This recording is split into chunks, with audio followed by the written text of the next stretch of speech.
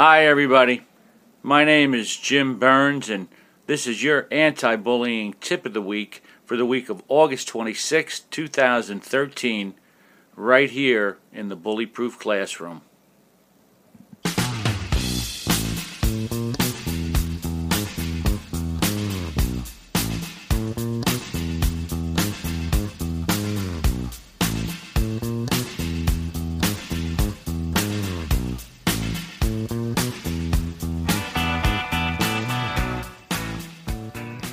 As an administrator years ago, I would deal with all manner of behavior problems.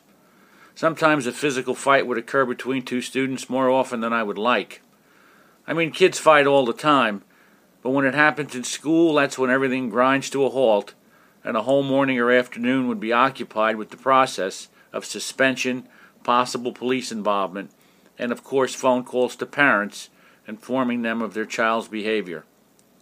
I was often amazed when I spoke to the parents about the fight. A question that was often asked was, who was my son or daughter fighting with?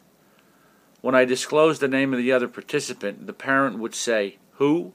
And then go on to say that he or she was just at my house for dinner last night. The participants were friends. Close friends have a way of bringing out the best or the worst in us. The closer we get, the greater the chance that our weaknesses will be revealed.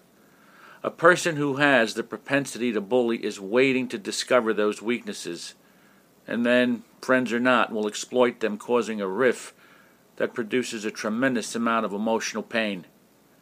Help your students understand the qualities of a good friendship, and encourage them to bring out the best in each other. Broken friendships can produce grudges and even enemies, and the scars that remain can last a lifetime. My name is Jim Burns. That was your anti-bullying tip of the week for the week of August 26, 2013, right here in the Bully-Proof Classroom.